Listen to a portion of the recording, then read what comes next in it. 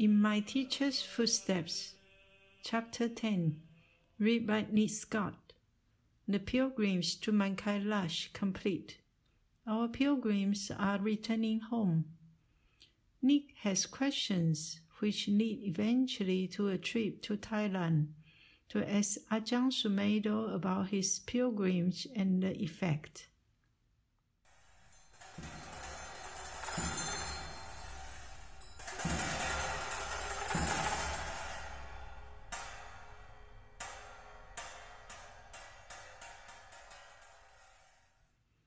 Chapter 10, Inquiring Within.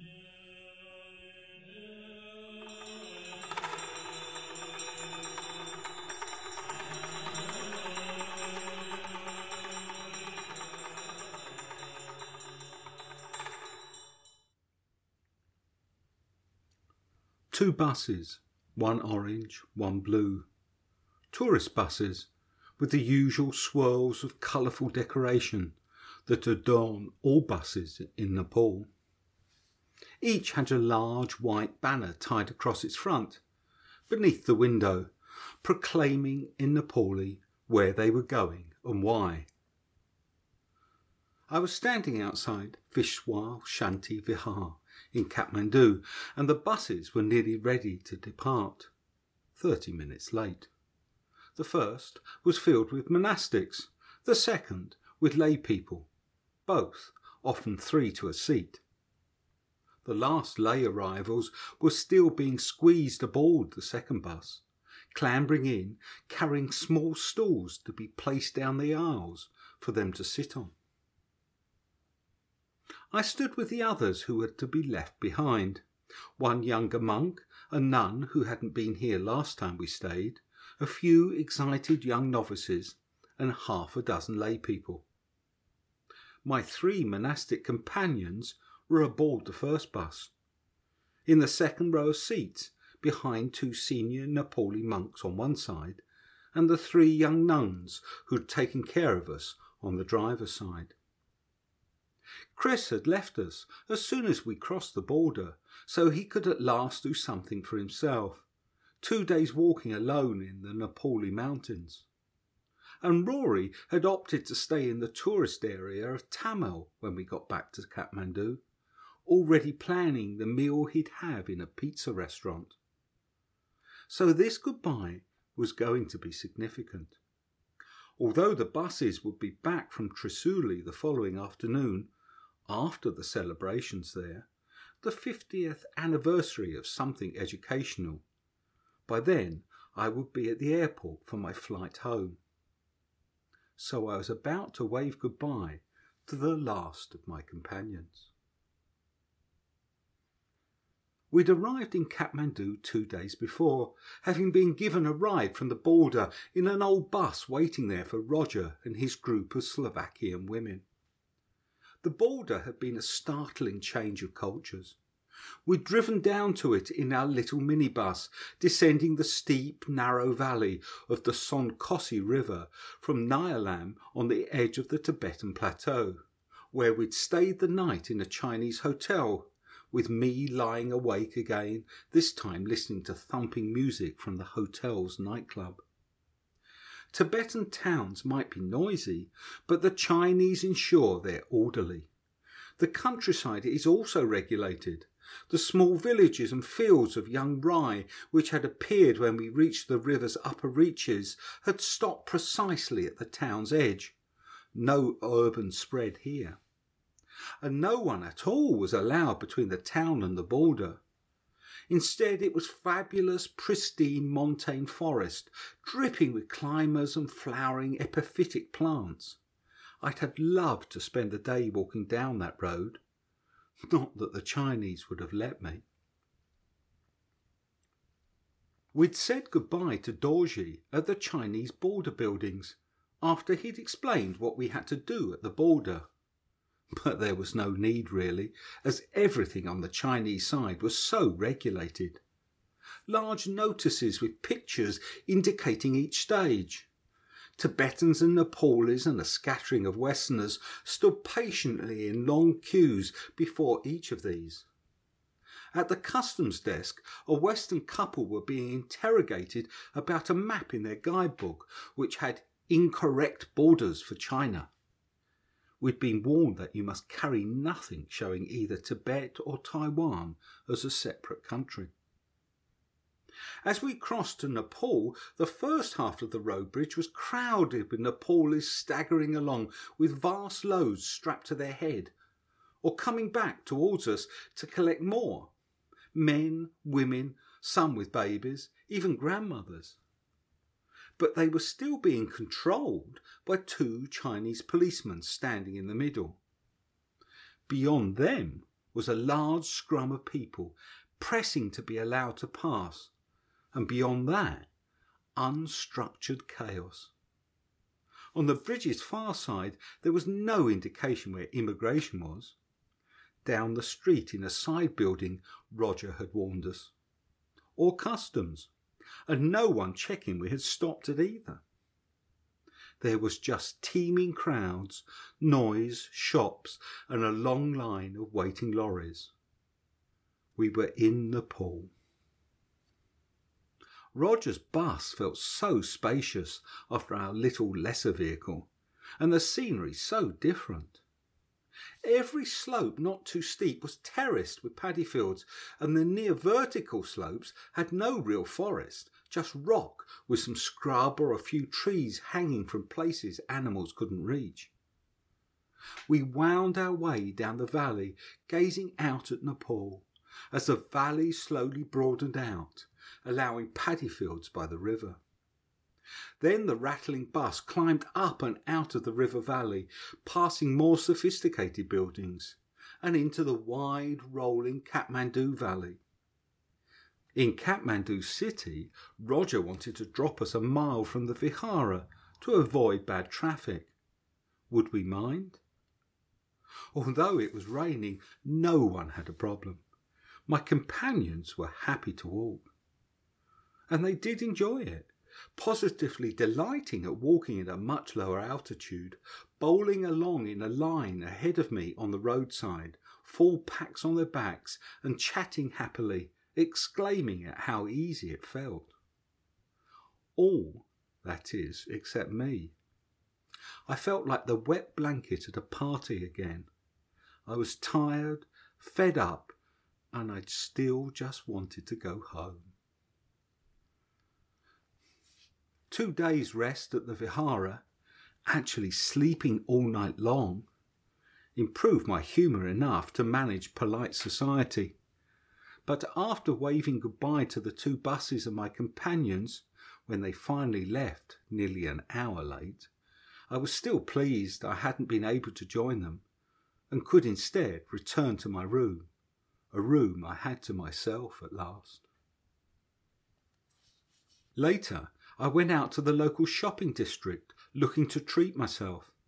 I found a bakery with a cafe I'd not noticed before, a garden with tables at the back, away from the roar and hooting of the traffic. There I had a coffee and a slice of cake. Sitting somewhere pleasant, it felt so therapeutic. I sat there for 2 hours, just enjoying doing this for me. During this, I asked myself several times, what's this all been about? But nothing came. Instead, there was just a quiet enjoyment of each moment.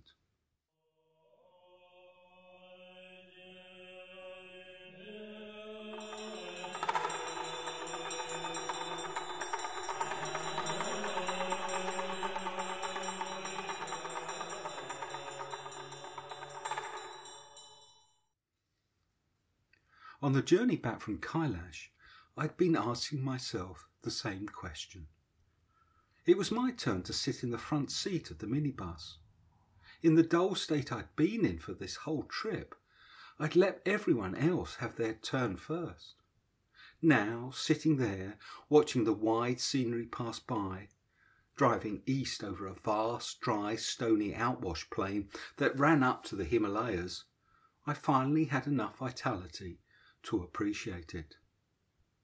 And I kept asking myself, why? But there'd been no reply then either. There was simply the line of white peaks, crystal clear, set in a white blue sky.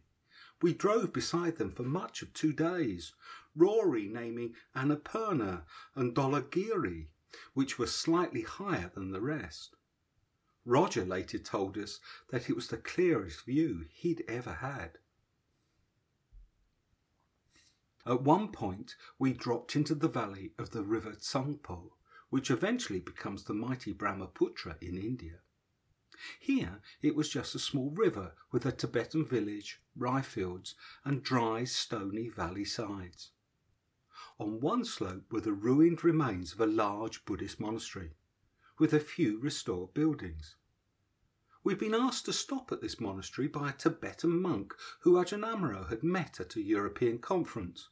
The monk, now the teacher at a Tibetan centre in Italy, had asked if we might deliver money to his uncle.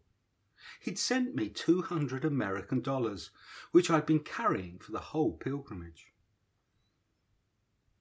Even at the time of the Cultural Revolution, 86 monks had still lived in the accommodation blocks, which were now piles of rubble. There were just 5 here now, all in their 20s except for their teacher, the uncle. Plus a Tibetan plain-clothed policeman that Dorji quietly warned us about. The young monks took us to see the uncle, their teacher, who must have been in his 80s.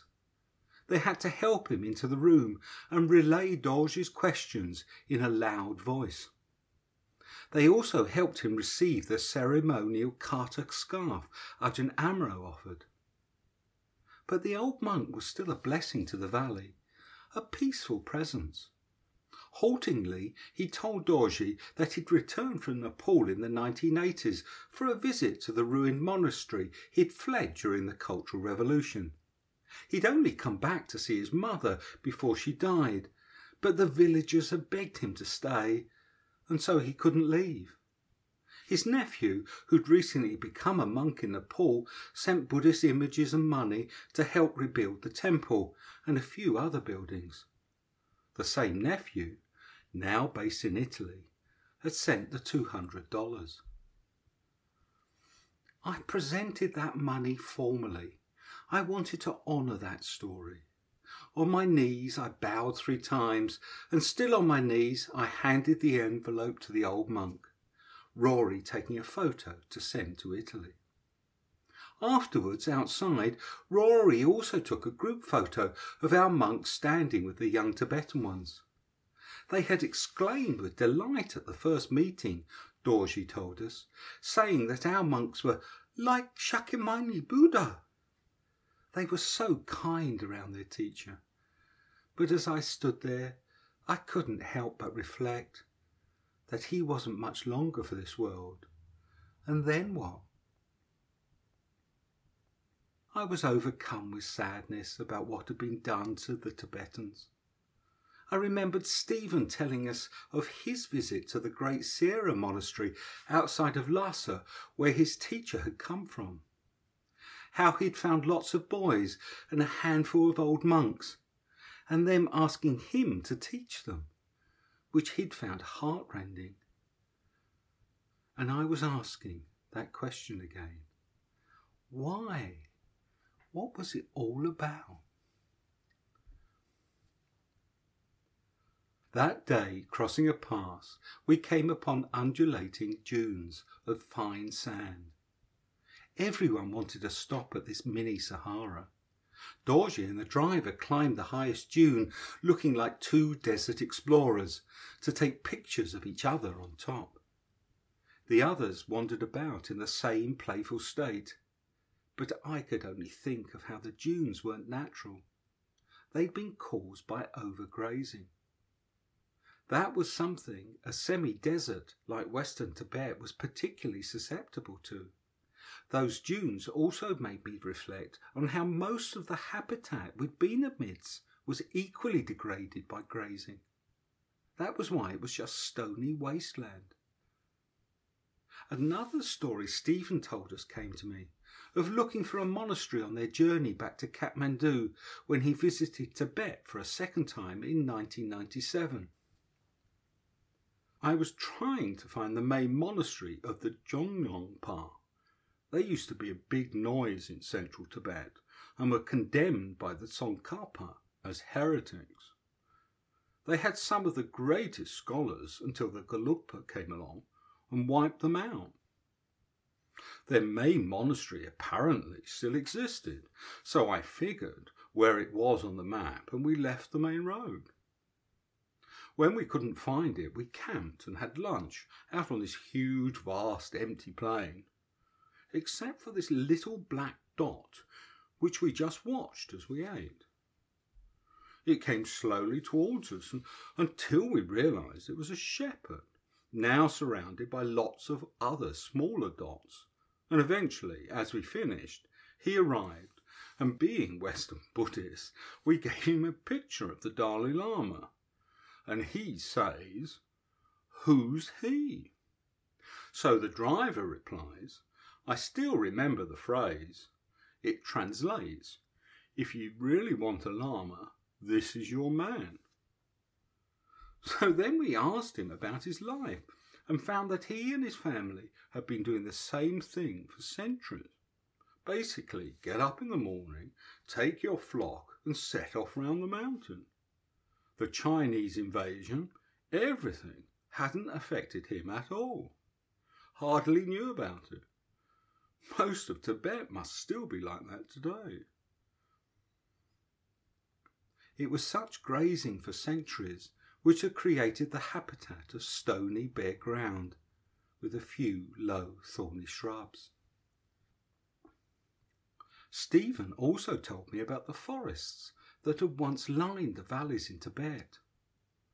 The 14th century records of some of the great monasteries describe disputes with other monasteries over their ownership. That was their fuel and building timber. Eventually they must have cut them all down. The trees would have lined the sides of valleys like the bare one we'd just stopped in. The next day we stopped for our lunch by a lake. By then we were driving over the dry outwash plain again, on a wide dirt track that cut across to the road from Lhasa to Kathmandu. At the lake we followed the shore until we came to a small stream flowing between banks of short grass. I could see why Roger had recommended stopping here. It was the only pleasant place we'd passed on the entire journey. The rest of the journey was through scenery spectacular to look at, but desolate to stop amidst. Roger arrived soon after we'd unpacked, with his party of Slovakian women in another minibus. We had our picnics together, with the monks chanting a blessing, the distant white Himalayas in the background. It made a lovely scene.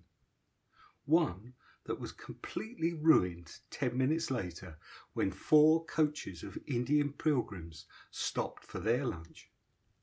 They were on their way to Kailash, they told us excitedly, as they swarmed over the grass, taking pictures of the mountains, the lake and us. That evening, when we arrived at Nyalam and another modern concrete Chinese hotel, I ignored both Dorje's warnings about what we could do there and the rest of the party's reluctance to join me, and I climbed slowly out of the town up to the alpine grasslands I'd spotted just above the road on the way in.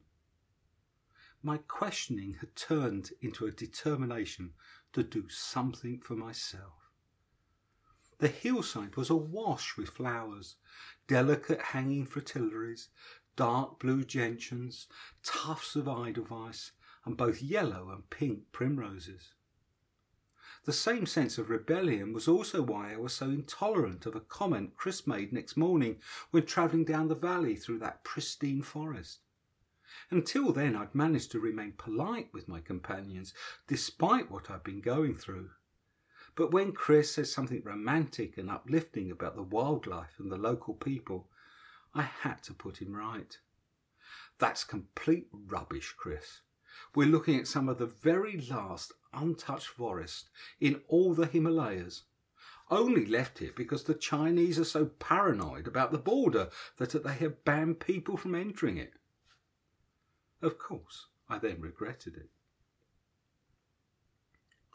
But in Kathmandu, the rebellion had passed, leaving again just the question of why. When I returned from the cafe, I got talking to a monk I'd not seen before. He was middle-aged and quite senior. He told me that he lived in a kuti, a one-room building for monks, around the back of the vihara, and that his name was Upananda with one P. He was a Brahmin by birth, not a Nawari Buddhist, and had become a Buddhist monk to practice meditation, which he'd done in various monasteries around Burma. In his gentle voice he explained how he now stayed here, continuing to practice and helping out in the vihara when needed, like now with the other monks off on the coach trip. But not all the time. There's too much activity here. He was not interested in all the study they did, he told me. When you understand, you don't need teacher, just need to do. Yes. You don't need technique, you just need to sit. Yes. Then this life, all this life, is for learning.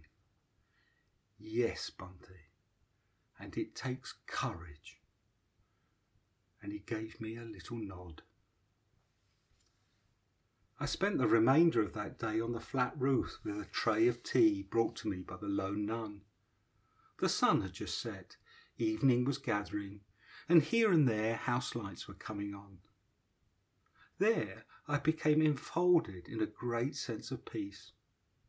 The pilgrimage was over, my companions gone. I was going home the next day. It was done. From this peaceful perspective, it didn't matter what it had all been about. It was just this. The traffic passing on the main road nearby, the city in the half-light, the dark outline of the trees by the river, the cool air after the hot day. There is just this, and this is all there ever is. Looking back, I could see that I'd never looked forward to the pilgrimage. I'd always known it was going to be really, really hard. And it was. But it was simply something that had to be done. It arises, one bows to it, one accepts it, one simply does it. Beyond the suburb of houses opposite, planes were taking off into the night, their lights tracking up and away. This vihara had once been a small house with a monk and a few novices living by the river out of town on the quiet road to the airport. Now it was an institution in the midst of a noisy, polluted metropolis. Tibetan Buddhism was once just a few hermits living in caves. It grew into vast institutions which honoured them as saints. Then it was devastated by the Chinese. The planet's nature, the incredibly rich green mantle we humans grew up in, is steadily being degraded. Each subsequent generation now has to mourn as more of it steadily goes during their lifetime. Everything that arises passes away. If we can accept this is how it is, then there is one thing that doesn't change, and that's the perspective I felt enveloped in that night. The "this is how it is"ness. The planes taking off were flying west under a new moon. Ajahn Sumedho would constantly say about monasteries and the monastic order that these are merely conventions. As well as providing a lifestyle for the practice of the Buddhist teachings, they became an institution, like the Catholic Church, that carries and projects the teachings through time. The Tibetan system of reincarnated tulkus or rinpoches did that well. But as Stephen pointed out, it was usually only the two tulkus in a monastery who got the opportunity to practice those teachings. By the time the Chinese destroyed the monasteries in Tibet, Tibetan Buddhism seemed to have become a cultural set of beliefs, a wonderful one that supported what now, looking back, seems an amazing society. But in that society, the heart of the practice had mostly been pressed out of it by the weight of all that elaborate ritual and concern with power. Everything that arises passes away. That even goes for the Buddhist teachings themselves. They too are just conventions. They are not themselves the end of suffering. Pema Riksha Rinpoche told us, "Sunyata is powerful. It leads to many miracles." Call the miracles grace if you want. So much is made of these in Tibetan Buddhism and in most religions. But such powerful things are simply effects, and if you make too much of them, as the Buddha never did, you end up worshipping the memory of an effect, rather than focusing on what caused it. Planes taking off, flying west under a new moon, as I would be the following evening.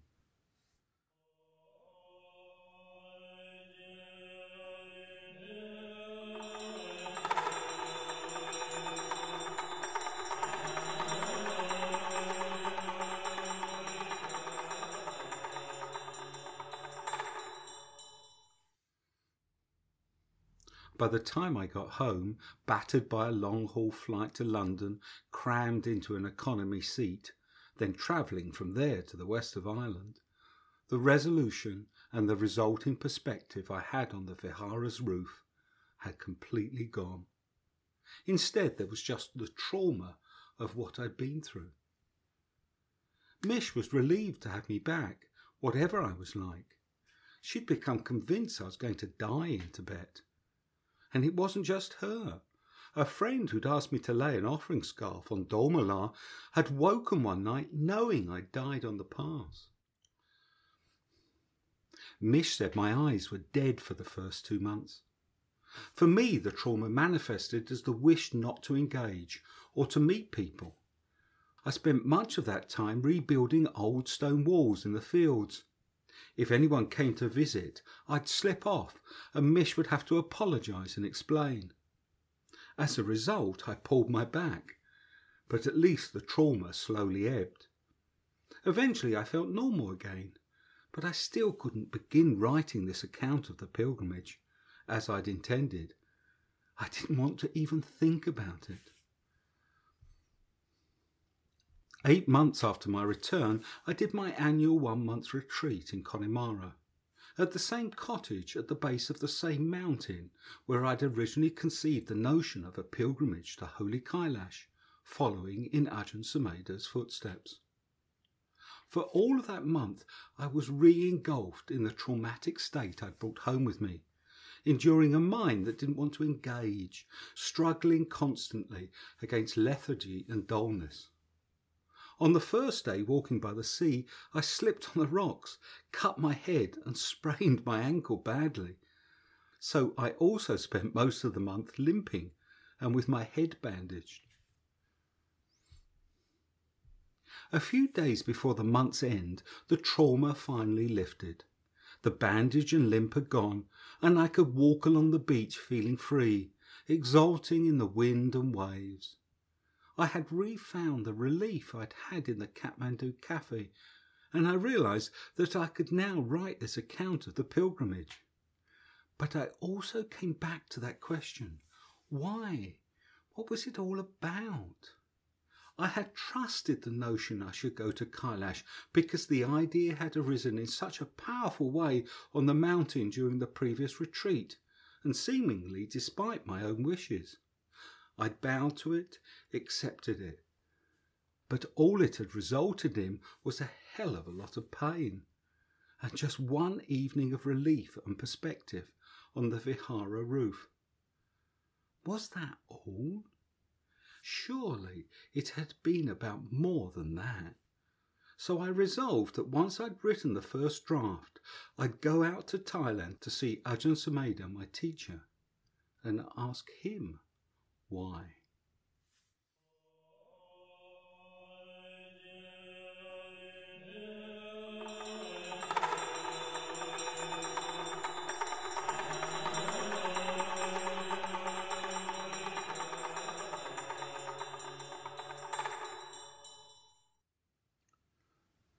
A year and a half later, I travelled to Wat Pa Ratanawan, where Ajahn Sumedho lived.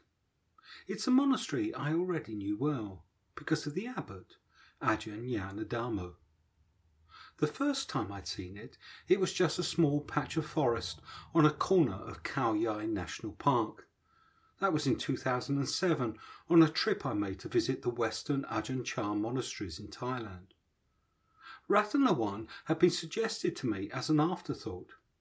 Ajahn Nyana's got some land at the back of the park. I think he's making a monastery, but it's only him and a couple of Thai monks. But it still counted as something Western in the Ajahn Chah tradition, so I stopped by at the end of my tour. I found Ajahn Nyana was a large, bluff Australian, very practical, and immersed in a project to re-landscape the land and construct a monastery. As that's what I'd been doing for the past 10 years, we got on well. He told me how happy he was to be responsible for an excavator rather than training 30 Western monks. He'd just stepped down as the abbot of the main Western monastery, Wat Pa Nanachat, and still seemed bruised by the experience.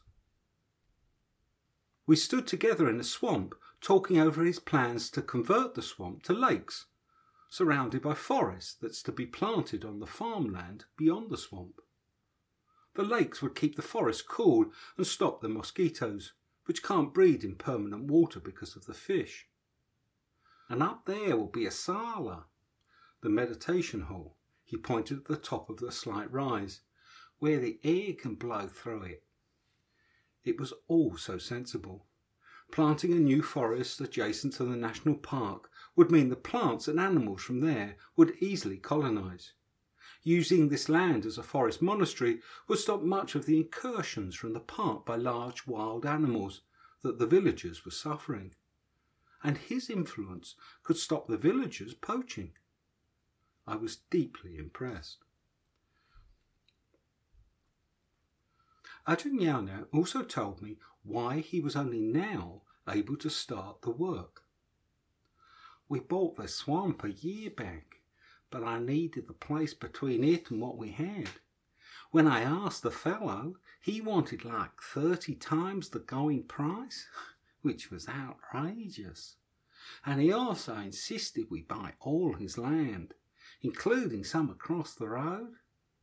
He pointed up to the entrance I'd arrived through, and I was totally uninterested in going across the road. I could see no use for it. So end of story. Then one of the Thai monks here, Tan Moshe, went with another monk to see Long Po Piam in Chiang Mai. He's 97 and is supposed to have contact with the Devatas. They're the Buddhist angels which Thais are so keen on. As soon as Tan Moshe told him where they were from, Long Po put the flat of his hand down like this, and he put his other hand down like this, and he said, "This is the land you have, and this is the piece of land in the middle you don't have, and it goes across the road. On the piece of land across the road there are 2 trees, one a really big straight tree, and the other is a bent tree under it. And in that tree there's a resident deity, and the abbot hasn't been to get his approval. If he goes to the deity, he doesn't need candles, incense and flowers. He just needs to go there, put his hands in Angeli and say if the resident deity would help to make this land a monastery, he will share the merit with the deity, and it will be of long-lasting benefit. Well, all I could say was, okay, let's take a look. We'd never been over there, had no idea what was there, but we wandered over and there were 2 trees, like he said, one big and straight, the other bent. So then I had to go along with it, put aside my scepticism and ask for approval. Like he said, within a week the fella comes back. I hadn't seen him since the first time, a year ago, and he says he wants to sell the land at the going price. He told me his 87-year-old mother had said the Boston monks had lots of money, and he had to ask that price. But since then she's died, and he's been feeling sad about her actions, so he also wanted to donate the land over the road for the benefit of his mother. Now I've decided to build a women's section there.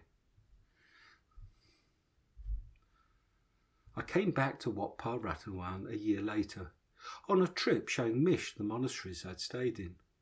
We found Ajahn Nyana supervising a large bulldozer using a theodolite to level the new land. Mish still refers to him today as earth-moving monk. Then, several years later, when it was announced that Ajahn Sumedho was to retire to Thailand, put down his various burdens and stay in a kuti built for him, location not to be disclosed, I knew where it must be. Where better than overlooking one of those lakes with the forest of Khao Yai National Park rising behind it? And who better to build it for him? Then the year before I went to Kailash, Mish and I stopped off to see Ajahn Sumedho there. Ajahn Nyana told me then that Ajahn Sumedho had been for a visit 2 years before. He was absolutely battered with all the troubles happening at Amaravati then, and I thought I'd been in a bad state. I really felt how tired he was, and he says, I'd like to come back to Thailand one day. I think he was wandering in the forest, just the 2 of us, which got him to say it. He told me that he'd never envisaged going back to the West, that Ajahn Chah wanted him to go. Deep down, he'd like to come back before he died. It was very moving. So I thought, what would Ajahn Chah want me to do? So I said I'd build him a kuti with no expectation he had to use it. He just said thanks then, but the next day he said he'd seriously consider it, and literally the last nail was banged in 10 minutes before his car pulled up a year later. A kuti is the name for the little wooden huts in the forest in which Buddhist monks can reside. But of course this was much more substantial than those. It does have wooden tiles to the roof and a long roofed wooden walkway leading from the road to the front door. But actually it's a little 2-story house on a slope, so that from the track you enter the upper floor where Ajahn Sumedho lives. The lower floor is laid out so that one day an attendant can live there should Ajahn Sumedho need caring for. Ajahn Nyana has thought of everything. On that visit with Mish, a year after he'd moved in, I felt such joy for Ajahn Sumedho. He told us how he just pottered about, occasionally went on alms round with the monks, but had no responsibilities, no teaching. He said there was no sense of time at all. There is also a magnificent sala at Ratchawan now, built on the rise Ajahn Nyana pointed out, in the traditional style that dates from before Thai temples turned bright red and gold. It's made mostly of reddish-brown teak, giant posts each made from a whole tree, rising to a wooden ceiling, with wooden tiles covering stepped, layered roofs that curve down and out in that distinctive Thai way, each faced with a carved wooden barge board. It's breathtakingly beautiful. The floor is marble, but the temple is surrounded by teak decking to create a platform which looks out over the largest of the lakes to the mature trees in the national park beyond. And all those planted trees Ajahn Yano planned are now semi-mature and producing fruit, so that hornbills have moved into the monastery to nest. He's introducing wild orchids and tree ferns to the forest now, planting rattans and other tropical climbers. The monastery is growing too. There are 14 monks, mostly young, educated Thais from Bangkok, several with doctorates. They appreciate Ajahn Yano's Western understanding of their traditional teachings. But they must be much easier to train than Westerners. Ajahn Yana does the Thai Ajahn well, walking slowly round the monastery, a young monk or two, or one of the lay workers in attendance, sorting problems, or sitting in the sala, leaning back on a cushion receiving visitors, making the locals laugh with some comment, or explaining the teachings to new people from afar. And Ajahn Sumedho is left undisturbed, tucked away in a private part of the new woodland.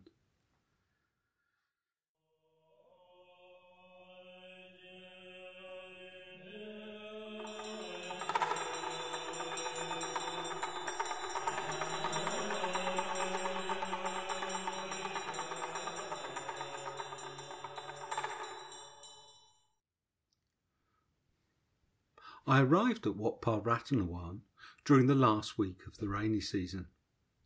Every few days, dark, rumbling clouds would build over the Khao Yai hills in the afternoon. I'd hear the rain coming as a roar through the trees, before it poured down for several hours. Over 4 of those afternoons, I met Ajahn Sumedho in his kuti.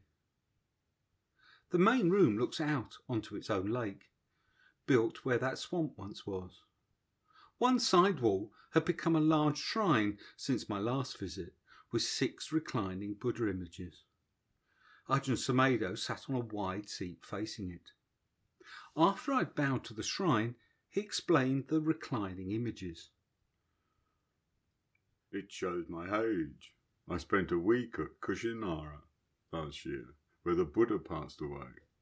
I found the reclining Buddha there so peaceful, so they made me one out of marble. Presumably the 5 others were given by Thai supporters when they found out what he liked. They really know how to look after old monks in Thailand.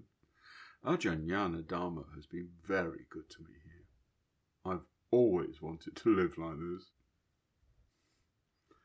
During those 4 afternoons we talked of all manner of things, recalling those walks we did together, characters we both knew, difficult times we'd shared, his new plans. He'd recently decided to teach again and had agreed to lead a 10-day retreat in Brazil, and I gave him a slideshow on Mish's small laptop I'd brought with me. We looked at the photos from his 2 pilgrimages to Kailash, and those taken by Ajahn Amro and Rory of ours. There was enough time to ask all my questions. I recorded everything and then diligently transcribed it while staying at the monastery, sitting outside the small room they'd given me in a building in the forest. Ajahn Sumedho is referred now as Long Po, Venerable Father, the name Thais have for very senior monks. I started by asking him how his first Mount Kailash pilgrimage came to happen. Well, it arose with Sugato, the idea of a trip, and he knew Andrew Yates and... Yes, Long Po, but how did you come to want to go? I'd always known about the Holy Mountain. That pilgrimage was a dream I had, but I never thought I'd get to go. So when did that dream date from? Well, I did a master's in Indian cultural studies at Berkeley. I was particularly interested in the religious side, so I'd studied Tibetan Buddhism, Shiva worship, Aurobindo Ghoshi, Theosophical Society, all that stuff. and I loved Lama Govindo's book, Way of the White Clouds. Studying Eastern religion in the 1950s must have been pretty unusual. I'd had this fascination with Asia ever since I was a little child, for some unaccountable reason. We didn't grow up with an Asian people. In the part of Seattle I lived in, it was all middle-class white people. But somehow I always had that as an attraction. My first memory is of an old lady who used to take care of my sister and I when my mother was away. She had a calendar. I was very young then, 3, 4, and she had this beautiful calendar with Mount Fujiyama. She was American, but she collected curiosities. Later, if I went through Chinatown, or if I saw anything Chinese or Japanese. So then I did a degree in Chinese history at University of Washington in Seattle in 1951. We had Chinese professors who just escaped communism in China in 1949. So we had the best. There were very few places you could study that. So I was lucky to be born in Seattle. That's when I got to understand Buddhism. Then I knew this was what I was looking for. Before that, it was just general, anything China. The word China was the stimulating word. But then, when I discovered Buddhism, I was not interested in Chinese history and all the other stuff. Then I met Zen Buddhism in Japan when I was in the Navy. That was a year later. Wow, so long before you became a monk, you knew Kailash as the holy mountain for Hindus and Buddhists. Yes, Lord Shiva's up there. And he gave me one of his knowing smiles. I then told Ajahn Sumedho that Andrew Yates had, in fact, already met him. How after Andrew's first trip to Mount Kailash in the 1980s, he'd been so inspired he'd become a novice monk at Wat Pah Nanachat, the monastery for Westerners founded originally by Ajahn Sumedho. He didn't tell me that. He said he only met you the once when you were visiting from England, so you wouldn't recall him. But I suspect it's also because he was embarrassed he'd left. He said he couldn't cope with the heat. Andrew's a Devata. He likes heavenly realms, he said with a laugh. So he wouldn't be good at putting up with the unpleasant states of mind. But as we looked through the slides taken of their pilgrimage trip, showing the group walking up through Humla, Ajahn Sumedho really praised Andrew, saying what a good walk leader he'd been, always there to keep an eye on him, and on Anne, who was struggling. Not off to the front like Sukato, who just wanted to bliss out on the place. The other two themes of his comments, as we looked through those slides, were how pleasant and harmonious a group they all were, and how wonderful the trek had been. I was surprised just how much he enjoyed looking at them, and the memories they brought back for him. That hadn't occurred to me. I thought of my visit as an imposition. It can be like that when you're around your teacher. You can forget they're just the same as everyone else. It's really beautiful. Look at that. It was like going back centuries, Nick. I've no regrets. You know, it was worth going just for that trek through Humla. I really enjoyed it. Then, when we got to the final part, inside Tibet, I asked him to describe what he remembered had happened. Well, there were no guards at the border, so we thought that was a good sign. Then at the immigration office in the town, it seemed like we'd got through. But then they changed their mind. And how did that feel? I felt disappointed. We'd formed such a nice group. It felt like being taken away from a family. Everyone was crying. I think even some of the Chinese guards were crying. So all those emotions I felt. But what could you do? You don't argue with men with guns. Sugato and I were escorted back by guards with rifles on an army vehicle. They took us to the Nepal border and dumped us there. We had to walk across the bridge with our gear and camp on the other side of the river. There were no houses there then, no tea shops, as on our trip. The next morning, all the Sherpas had was a packet of cornflakes for the 4 of us. So how much cornflakes did you get? A bowl. It was like the old Weetabix commercials. Ajahn Sumedho, weak and exhausted, is given a bowl of cornflakes and climbs the mountain. And he roared with laughter. Then he told me, as Anne already had, that he'd taken a personal vow to ask for nothing on the pilgrimage, but had then told Andrew that he'd prefer not to have cornflakes and hot milk for breakfast.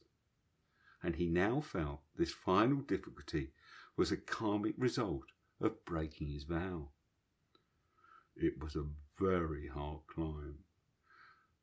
That's the climb back the others did in the snow. It is far longer and steeper than any single climb coming the other way. Getting near the top, I was exhausted, nothing left. And there was this Tibetan woman and her son, refugees. She was making Tibetan tea with yak's butter and salt, and she wanted to give me some. That's what got me to the top. They camped on the far side of the pass, and the Sherpas found food from a village for their next day. From there, they walked down the valley to Yalbang Monastery. The head Lama had invited us to stay, but then, as we approached, there was this donut-shaped cloud, huge, that seemed really ominous to both Sugato and I. We had this dark, gloomy feeling. Then it started to rain. It seemed as if it was waiting for us to get to the monastery. Once we were there, it really poured. It's not supposed to rain at that time of year, and it must never rain like that, because after a few days the roof started to cave in. But the head Lama gave us a room above the new temple, which had a tin roof. The old buildings there had flat mud roofs. He also invited us to sleep with him in his house, which was very nice, but after the first day, even his roof started to leak and cave in. So the rest of the monastery was a disaster. The new toilets, the accommodation, all the roofs collapsing, except the new temple. Sugato and I were in a room meditating and looking out at the rain. You couldn't be more thankful for a tin roof in your life. The head Lama was the one who asked me about Monica Lewinsky. He laughed. That was a real shock. I thought they were completely cut off from the world. But he was incredibly good to us, really looked out for us. He was an important figure there. No one wants to live in Humla. A Nepalese doctor told me, Humla, that's the posting we all didn't want. That head Lama could have been down in Kathmandu with Westerners making a fuss of him. By the time our party got there, not only had Pema Riksha Rinpoche put tin roofs on all the other buildings, but he'd built a large school and clinic too. The day Andrew came back, we guessed they were coming because the sun came out. We thought they'd had a wonderful time while we'd been stuck there in the rain, but then they told us the mule had died and the cook nearly died, and Andrew said, I'm so pleased you weren't with us, Ajahn, because you could have died. So now I thank the communist Chinese for looking after me. And he chuckled at that. And the rest of the walk back? It felt good to be with them again. We'd really bonded. I showed him the slides of them walking down the Humla Valley together under blue skies. Oh yes, I remember that. Very pleasant. But then the final climb up to Simikot, I kept on thinking this is the top, but it never was. Then when we got to the top, there was a tea shop. Oh, I still remember that cup of tea. Lumpur, what about these strange coincidences that happen? Like you and the cornflakes, or Ajahn Amaro and his connection with the Nyingma. When the Buddha said there is much I know and do not teach, is this the kind of thing he was referring to? Yes, the rational mind is very limited, you know. When you try to think with logic and reason, that's where faith takes over. Then you can open up to the unknown. A lot of life is just not rational or reasonable. But it is the way it is. That's what I've had to deal with as a scientist, I told him. Opening up to the fact I can't understand everything. It's actually really helped me, because if I can't explain these odd coincidences, well, really I can't explain any of it, and I have to give up. Like the balloon ride for your 60th birthday. Do you recall that? Oh, do I ever? I had the idea you'd like a balloon ride and suggested it to the Harnham Monastery Trust. But I was asked, how did I know you'd like it? So the Trust got you a garden bench. Sam Ford, he then said he'd share the cost with me. But then we checked it out and it was way too expensive for the two of us. That's because the flight had to start at Chithurst when you came down for a meeting, as it was all so busy then. So we would have to hire a whole balloon, not just one place in a regular trip. So we gave up.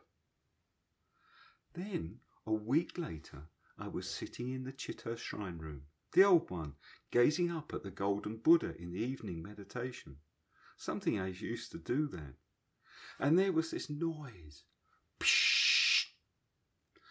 Psh! I knew it was a hot air balloon coming over the house. Then it filled the bay window behind the Buddha until it was just the golden Buddha and this colourful balloon behind him. I realised it must be landing in the monastery's field, and all the hairs on the back of my neck went up. I got up in the middle of the evening sitting. I felt like some kind of zombie. I was in such shock. I went out there and I helped them pack it up. Then I said to this little chap, still feeling weirdly disconnected, "It's our teacher's 60th birthday and I want to get him a balloon ride. Could you do it?" And he said he'd love to. So I asked how much. "Oh, it would be free. I landed here last year and the monk showed me around." "Hey, that's a good one," he laughed. "And there was Ajahn Nanak and Ajahn Pasanno?" "Yes, all those visiting senior monks and abbots who were there for that big meeting. That's why I wasn't going to go myself. Senior monks have been coming up all week and asking me, 'Nick, how many can the balloon take?' So I knew they all wanted to go. But then I was reprimanded by another monk who did not want to go for being irresponsible. If the balloon crashed, they'd all be killed and he'd be left in charge. So I thought, if that happened, I'd better die with you all." Ajahn Sumedho laughed a lot at this. Then he recalled, "It was a wonderful ride. We flew over Petersfield, all those people looking up and waving. And high enough to see the sea," I added.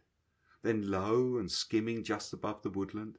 I saw a sparrowhawk hunting through the trees. And we landed in a little tree." Then, on the way back in the balloon man's van, Ajahn Pasanno said to you, "That was a nice birthday present, Luangpur." And you replied, "Yes, I've always wanted to ride in a hot air balloon." "I had. You'd see them flying in England. Magical. It was like a child seeing the film Wizard of Oz." But no one told me, Luangpur. I just knew. And it's experiences like that which have helped me to trust and let go. But it also seems to me that the Buddha was avoiding something by not mentioning this kind of thing in his teachings. "Yes, like if I said it was the Devata in the balloon," and Ajahn laughed, "or who arranged the cornflakes. That's what they say in Thailand. But then coming from a Western culture, we tend to go to the other extreme and dismiss all that completely. I don't believe it all. It's all rubbish." But now I don't deny anything because I don't know. If you try to explain it, higher energies, devatas, or what the Tibetan Buddhists say, you make too much of it. Instead, you just trust in awareness, and this is how it is. Then you can deal with the unknown without either trying to rationalize it or dismiss it. We want to define things, then we think they are real because we have definitions. It's like with awareness itself. You can think, how is it? And you want to define it. But how can you define this moment? You can't fit it into any definition. You just have to trust in the moment and that all conditions arise and cease. That's all you can know for sure. With Tibetan Buddhism, you're up against belief all the time, he explained. There is so much structure there and tradition. Theravada has kept it pretty simple. They have their own politics, but you don't have any of that complicated relations like tulkus, reincarnated lamas and such like. Some people do talk about previous lives and such, but it's not part of the Theravada teaching. Then the Thai forest tradition is really basic, cut back to the Four Noble Truths, suffering and the end of suffering. That's what made it so attractive to me. I didn't need to become more complicated. I was already a neurotic and complicated personality. I wanted to know how to get out of this sticky web of my own thoughts and fears. I didn't want more sticky filaments to attach to.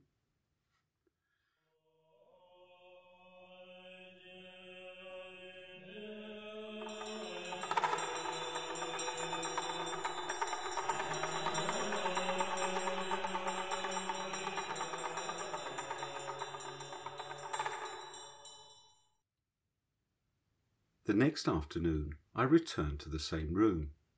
On one wall is a painting by George Sharp, who, as the chairman of the English Sangha Trust, had originally invited Ajahn Sumedho to England in 1976.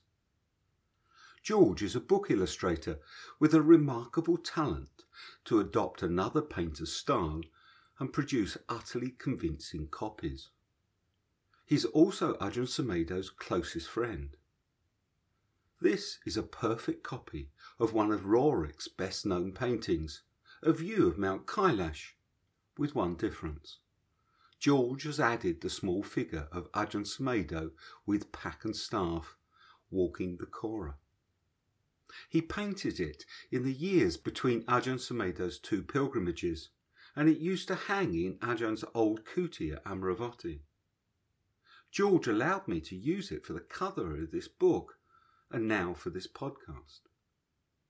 It was lovely to have it there on the day I showed Ajahn Sumedho the slides of his second pilgrimage with Hal Nathan and the American Party, the pilgrimage that happened after George painted it. Again, Ajahn Sumedho was delighted by the photos and the memories they brought up, but this time the comments were very different. For the first trip, I was running up and down hills in Ashridge Forest to get fit, climb those mountains in Ireland through peat bogs with you, and the way Andrew took us, walking up through Humla. That way I was used to the altitude. But he made no preparation for the second pilgrimage, and the party drove from Kathmandu straight up to Nilam, only just inside Tibet, but still at 4,000 metres, where they stayed 2 nights and did a short hike. You look really pooped in that photo after the hike, Longport. I was. And on the Kora. Were you at the back? Yes. As we went on through the slides, he gradually admitted more about how difficult it was. It was embarrassing. Then Parnasara was unfit, but he was younger. And Beverly, she was my kind of age, but she was fit. She had all the hiking clothes. And I was always at the back. Just so many steps, then have to stop, and all these Tibetans zooming past, these little old ladies and whatnot. And he laughed at the humiliation of it all. And the food was dreadful. It was inedible. It wasn't even Tibetan food. It was just tasteless. And you lose your appetite when you're up high. Stale bread and cold boiled potato. I couldn't really eat it. And Panasaro. Yes, when Ajahn Panasaro mentioned the pink plastic sandwich bags to me, the look of horror on his face. He had a worse time than me. He's Thai. He's never done anything like that in his life. He told me he used to ask himself why I'd asked him to do it. For me, this was a dream I'd had. But for Panasaro, he just went because I asked him. But along with the difficulty, the other recurring theme was the effect of all the Tibetan devotion. It was the year of the water horse, so there were thousands of Tibetans from all over Tibet and China. With that many devotional Tibetans, you can't help but be inspired. That's what gave me the energy, such a high feeling. We were carried on it. The ones doing the full bows, they looked blissful, happier than the rest of us. They had these leather aprons on, wooden gloves. It was very impressive. When I showed him the slide of him climbing the Dolmala Pass, ashen-faced, his response was, "Oh dear." In the next slide, he was being helped.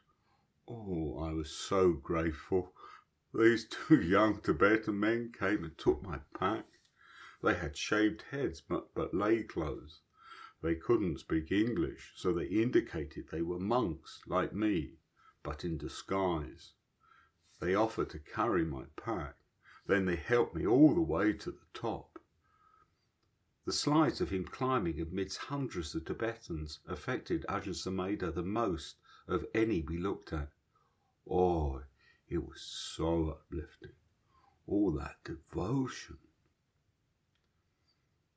So when you were going down the other side with Hal, you weren't likely to die as he feared. You were just utterly exhausted. Yes, really exhausted. But each time I stopped, the mind became bright. I could enjoy the mountain. Next day, though, I was too tired. I couldn't do any more, so I took the bus. That would be one of the Chinese blue buses I saw the Indians boarding. The rest of them walked all the way to Darshan. And Panasaro? Oh, he joined me. He was really glad it was over. But I think Longpo, he's proud of it now. When he spoke, he produced that photo of him standing alone with the Tibetan plain beyond him and waited for the effect on me. No, now he looks back. It was a powerful experience for him. And for a Thai, that's a very impressive photograph. And are you pleased you did it? Yes, very pleased.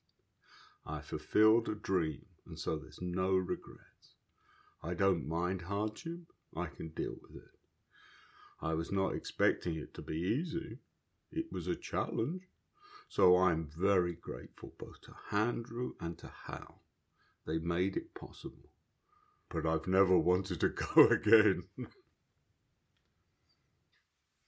I then told Ajahn Sumedho about my own crossing of the Dolmala Pass, the resulting trauma from nearly dying, how I'd had no great release like the others at Lake Manasarovar, but simply yearned to go home, and once home, how I'd needed to hide from people for 2 months.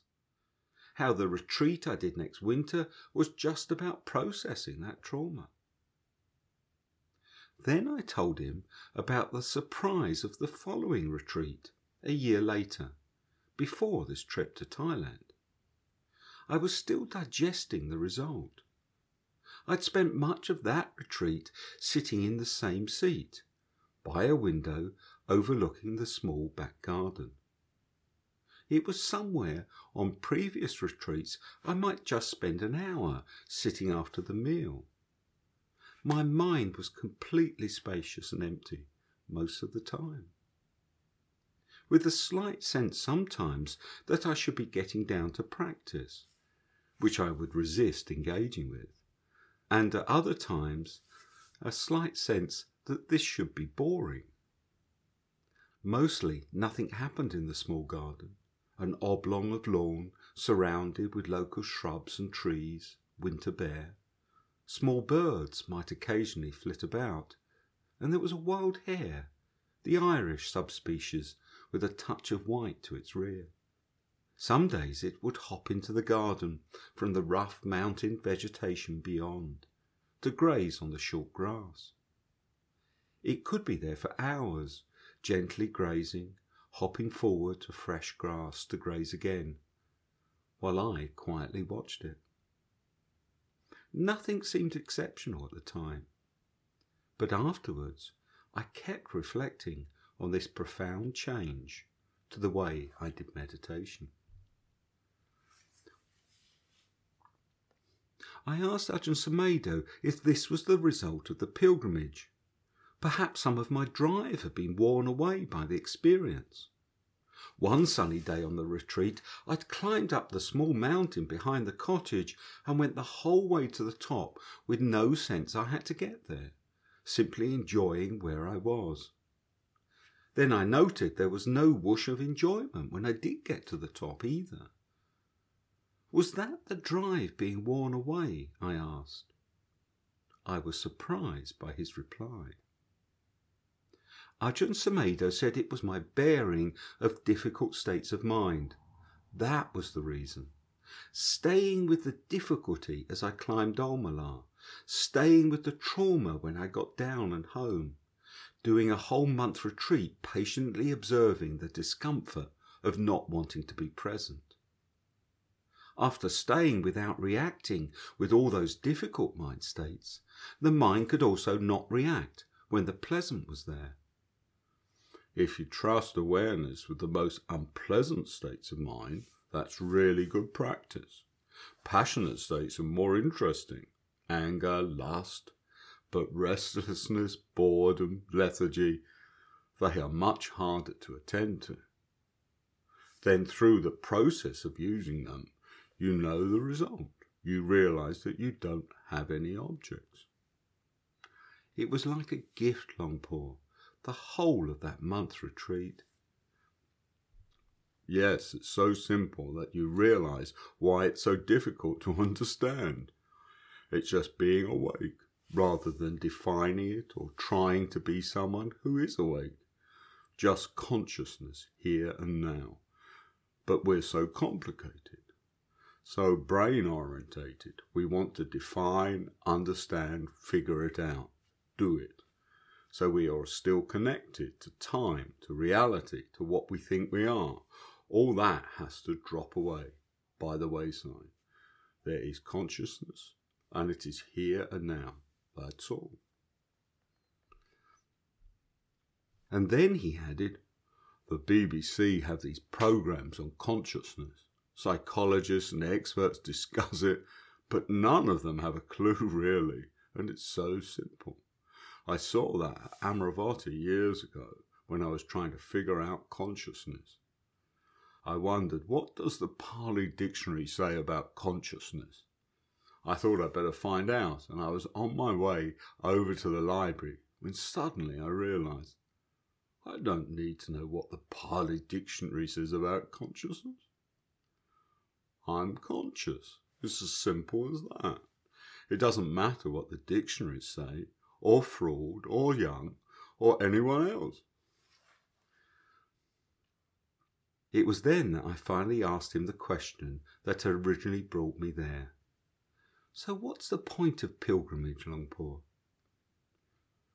You have to really strive to do something that's not easy, that's not like staying in a 5-star hotel. You're having to endure things you wouldn't normally have to endure in ordinary life. And you're going to holy places, or sacred mountains, or whatever. Something inspiring. Then inspired, you have to put forward the effort. When you have a drive through Mount Kailash experience, when you can go round in an oxygen bubble, it won't be the same, will it? That's already starting to happen with the Indians on the ponies and those oxygen bottles the guides have. Sure, it's going to happen. And a McDonald's and everything. It all changes.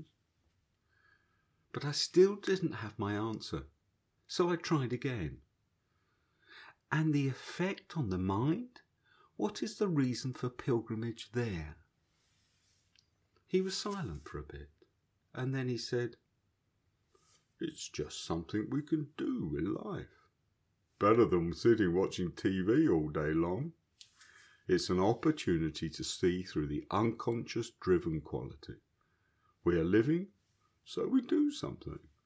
With pilgrimage, we are going somewhere where everyone else is doing something spiritual. Like with Bodh Gaya. When I went there last year, it was crowded. In the temples, there were Japanese, Chinese, Bhutanese, Indians, and all the Theravadins, Sri Lankans, Burmese, Thais, all chanting Pali but in different styles, and it was cheek by jowl. But I didn't feel confused or annoyed by it, because everyone was there for the same reason. I felt the same way round Mount Kailash with all those Tibetans. It was so inspiring. The devotion and the sense of faith, the power it gives them, and the joy they have in going round the mountain. It infects you. You don't get that in a shopping mall in Bangkok. That's a totally different feeling. And he laughed. And that supportive atmosphere also helps you to be reflective, doesn't it? It's much harder to be reflective in a Bangkok shopping mall, he agreed, but then added, pilgrimage is a really good situation for looking at real difficulty and simply staying with it. Like you did. You had to go beyond what you thought you could do. That leads to confidence and trust that your perceived limits and what you think you are not necessarily real. How we create ourselves is just based on memories of the past and the ego. But we can realize we can go beyond that. We have to depend more on Dharma than just personal feelings or comforts. So the result for me was not so much my drive had been reduced, but there was more trust in letting go of it. That's right. More trust. That's the path, really. The Eightfold Path. We are trusting Dharma. It's not something to obtain as an object, it's an insight. And that increases as we go beyond the limits of what we are used to and comfortable with as a personality. So each time we face things, there is a good result, and then more faith. Yes, that's right. And he told me that his recent years of living in his kuti, just pottering about, enjoying the result of all he'd done in England, was now changing too. He felt the need to do something again, so he'd agreed to teach. When I think about teaching, I think, oh, and he shuddered slightly at the effect of all those previous years of constant teaching. But when I do it, I find I like it. And he laughed. Thank you, Longpo. That was very helpful. But there's something else which I have to finish this account with. I'd asked him earlier where their pilgrimage ended, in Kathmandu. Was it in Kopan Monastery again? Yes, with the Lama there. He was very sweet. He would hold my hand when we were walking along. But there are 2 photos of you at Viswal Shanti Vihar, where we stayed. Sugato and I stayed there after Andrew flew home. It's Theravada, and I knew the abbot, Venerable Yanaparnika. He was with Dr. Rawata Dharma in Birmingham. And the nun, Sister Chini, she stayed at Amravati. She's a character. And it's right near the airport. Then he added, "You know, there was one last irony. Just as we were getting into the car for the airport, a Nepalese woman I'd never seen before presents me with a package, gift wrapped. I take it, open it up, and it's cornflakes. A packet of cornflakes. And nothing could be funnier." He roared with laughter, then exclaimed, "Nick, there's a jokester up there."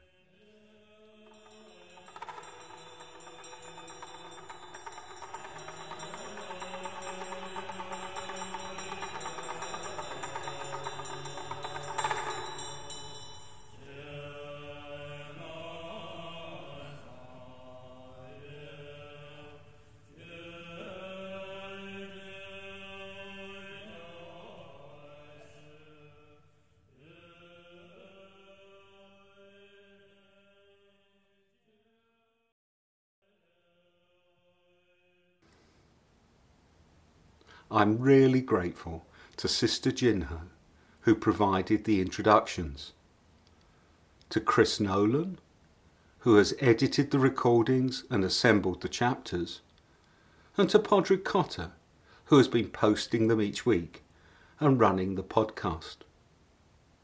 Sadhu, sadhu, sadhu.